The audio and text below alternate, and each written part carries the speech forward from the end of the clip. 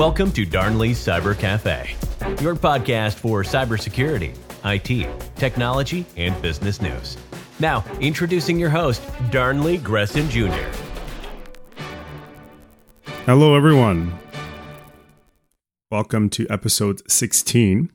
And today's topic is parenting in today's digital age. Now, let's talk about it.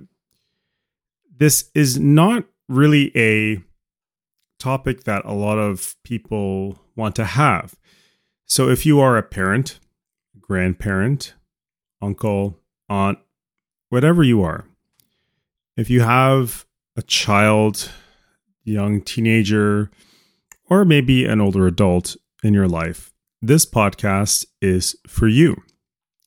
Now, through my endeavors of being a cybersecurity expert, business owner alike, I was approached by various organizations, various institutions that asked me to do a talk about something important. And the number one thing I turned to is awareness in this digital age. And what I mean by awareness is understanding the detrimental effects of having a parent's basically putting on their children's photographs and other relevant information online. So, as a parent, do you post pictures of your children or family online? Social media is the way you connect with friends or family. Did you know you are exposing your children to cyberbullying, identity theft, luring, and sexual exploitation? Have you ever thought about these consequences 5 to 10 years later? Parents don't seem to understand in December 2021 of the consequences from sharing intimate or harmless photos of their children or family in social media. According to the Office of the Privacy Commissioner of Canada, issued the potential impacts of, they quote, sharenting, the growing number of parents who share aspects of their kids' lives on social media. This includes various photos, milestones, or any other personal information that could be shared while on social media. The Privacy Commissioner's research team conducted various terms on different social networks such as Facebook and Instagram. They also looked at the legal obligations a child has to have the ability or power to remove that content posted by a parent. Now, I understand that even as a parent myself, that there are certain things you want to share to the world. But in this digital framework, the understanding of the said consequences that could affect your child may seem innocent today. But in the near future, how are these videos, photos, how are they going to impact their lives? But most importantly is, how is this information going to be used against them? Now, yes, you can say we're paranoid. You can say we have issues, that nothing's going to happen. But the unfortunate thing, like a legitimate study that was conducted, still state that the study that showed that awareness is still needed because parents today, even at this time of this recording, they still don't think about the risks about publishing content. They may know about it. They may have heard about it. But the fact of the matter is that they do not truthfully, honestly, and sincerely understand the consequences of their actions, especially by posting photos and videos of their children online. A child is not simply able to agree or disagree to have their photos or personal information shared. Now, I say this because, like I said earlier, I've been approached by various organizations and institutions. I've done various other talks of this particular subject. I volunteer my time sharing this information to parents because I understand the complexities that are involved in this endeavor. But from someone who kind of sees it from the other side, I understand this is something that needs to be conveyed and talked about more frequently than what's currently shared today or from in the past. So understand that the photos you share online don't simply go away by a delete key or a privacy key. It's there permanently. It's in digital stone. It's not on digital ink that you can erase or put whiteout on. This is digital stone. So that one key fact that a lot of parents don't understand is that their photos stay on the internet forever. There are archiving services that could bring these things back. And I'm sure you've heard a story from a celebrity or two who may have leaked something or accidentally post something. I'm not talking about the ones who actually break into their devices. Those people are something else. But I'm talking about people who accidentally post their photos or stuff online that they shouldn't have, but they've done anyways. But a child is not able to make an agreement or a disagreement on whenever those photos are being shared. So this is unfortunately the responsibility of the actual parent or caretaker of this child to be able to understand the risks prior to posting this on social media. If you have a child that's in school now, you may have noticed that there have been consent forms sent out on probably a yearly basis requesting for your children to either be on their social media or not. You can opt out or opt in. It's totally up to you. Now, yes, I may have opted out of those forms, personally speaking, and some parents had the option to do that. And that's a key thing.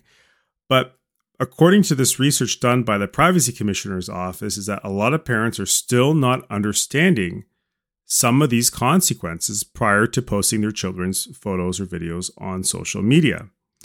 So let's go through a few of these 4 different things that happen while publishing your children's content on social media. So number 1 is online bullying.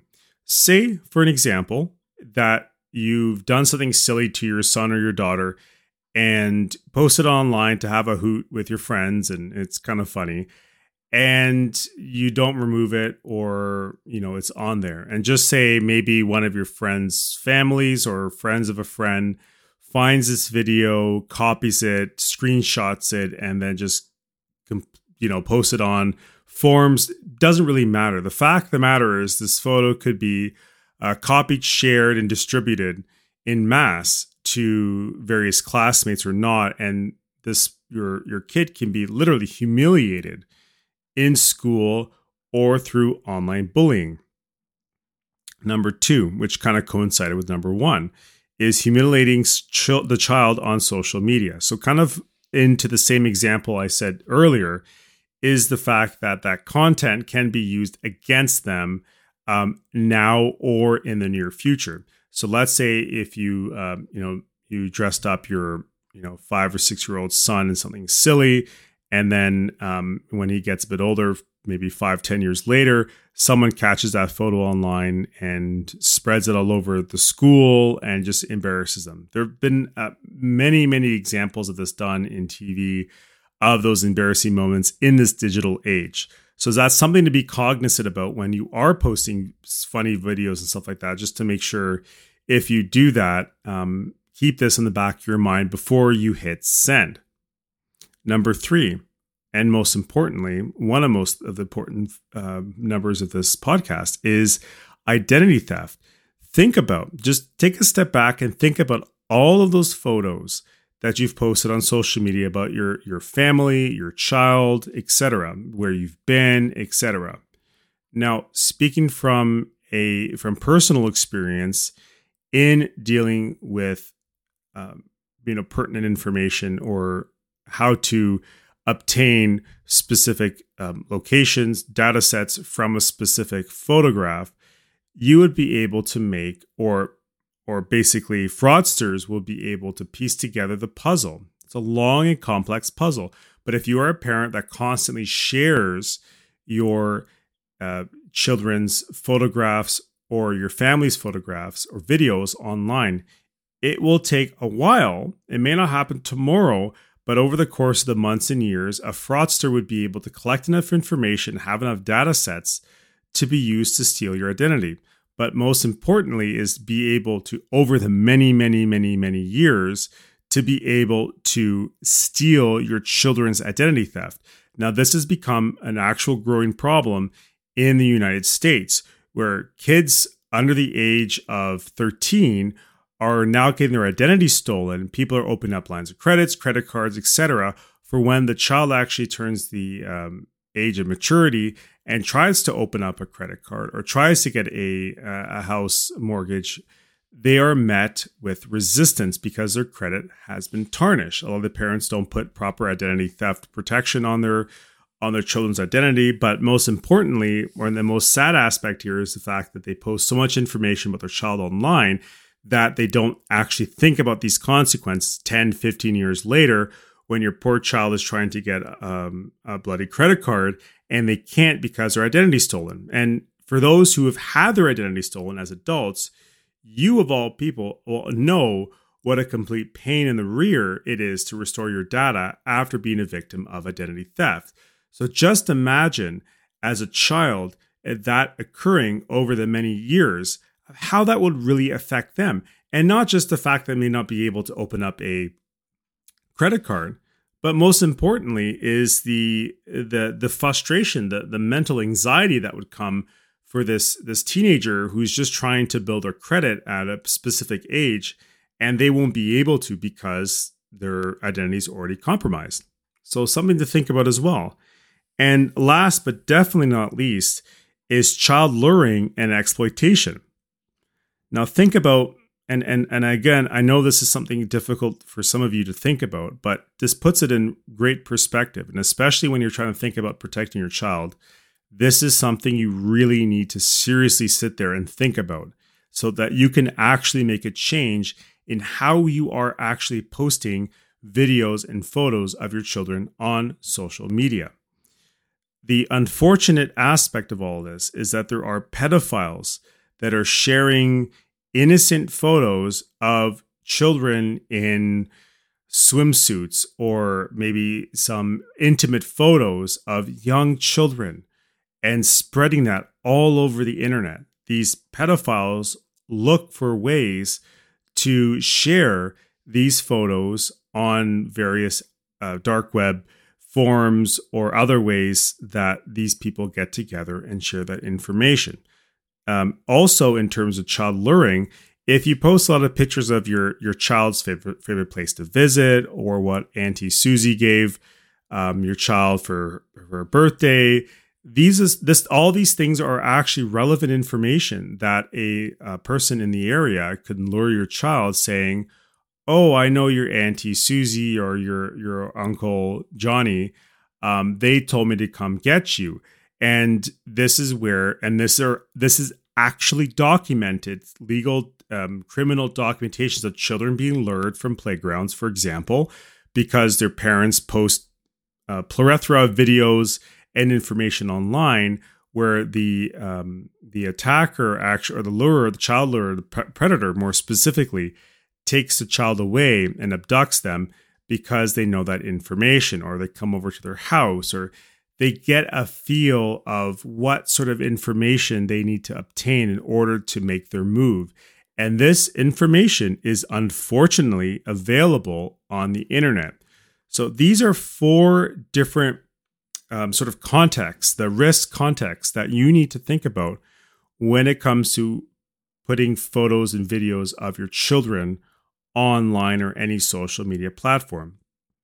Now you can say, okay, I have all these privacy settings. It does not matter. Again, it's a step in the right direction. Don't get me wrong. But at the end of the day, you are still posting these things online, and your child cannot consent in where or how they want this photograph or video posted online. And I have a bit of for those who are in the digital realm, if you look at those YouTubers that have those families who post those videos of themselves, some of them are good at hiding some of their personal information. But in the grand scheme of things, you think about as those children get older, their entire life from a young age to whenever they stop making those videos is online. So you want to think about the level of privacy they may have. It's little to none. And you have to put yourself in their shoes. You got to think about how they would feel if they turn into a young adult and then they have their entire life documented online and have zero or little to no room of privacy. But, here in Canada and the United States, there are not laws in place to protect children or have consent, but not getting into a privacy segment in this specific podcast. But there are a few acts like the European GDPR, and in Canada, the province of Quebec are passing a bill, Bill 64, which will help with this. And again, I can get into this in a different podcast, but I won't get into the specifics of these privacy acts right now. So why raising awareness is key in protecting your children and their future. Just imagine a lot of you who were born kind of prior to the 90s, before the big internet boom. Think about this. Just sit back and think about this for a second. Your photographs are probably stored in a book or binder in your parents' house or in your basement or attic or garage. These photographs cannot be easily accessible on the internet because it did not exist. So just imagine these photographs digitized and splattered all over the internet from your parents taking photos, selfies, videos on their cell phone and posting it online. Some of the most embarrassing moments that you can open up a book and say, oh, geez, I'm butt naked in this photo. You can just close it or turn the page and that is it. The only people who have access to that photograph is yourself, your parents, and maybe some aunts and uncles. But the point I'm making here is that for a parent or a guardian, you need to take a step back and understand the vulnerabilities and the threats that come with posting photographs and videos of minors on the internet. They're not able to say yes. They're not able to say no. They won't understand the consequences until they're much older.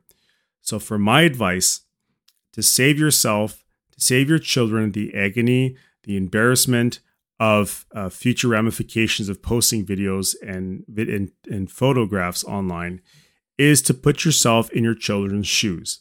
If you think it's harmless, innocent, think again. Think about those photographs that I mentioned that are stored in your parents' basement that no one has access to except yourself and a select few. Just imagine all of that on the internet. If that makes you the slightest bit uncomfortable, then it's time for you to think about what you are posting on social media. Thank you for stopping by Darnley Cyber Cafe with your host, Darnley Gresson Jr.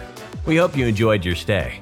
Next time you swing by the cafe, bring a friend and share the show with them.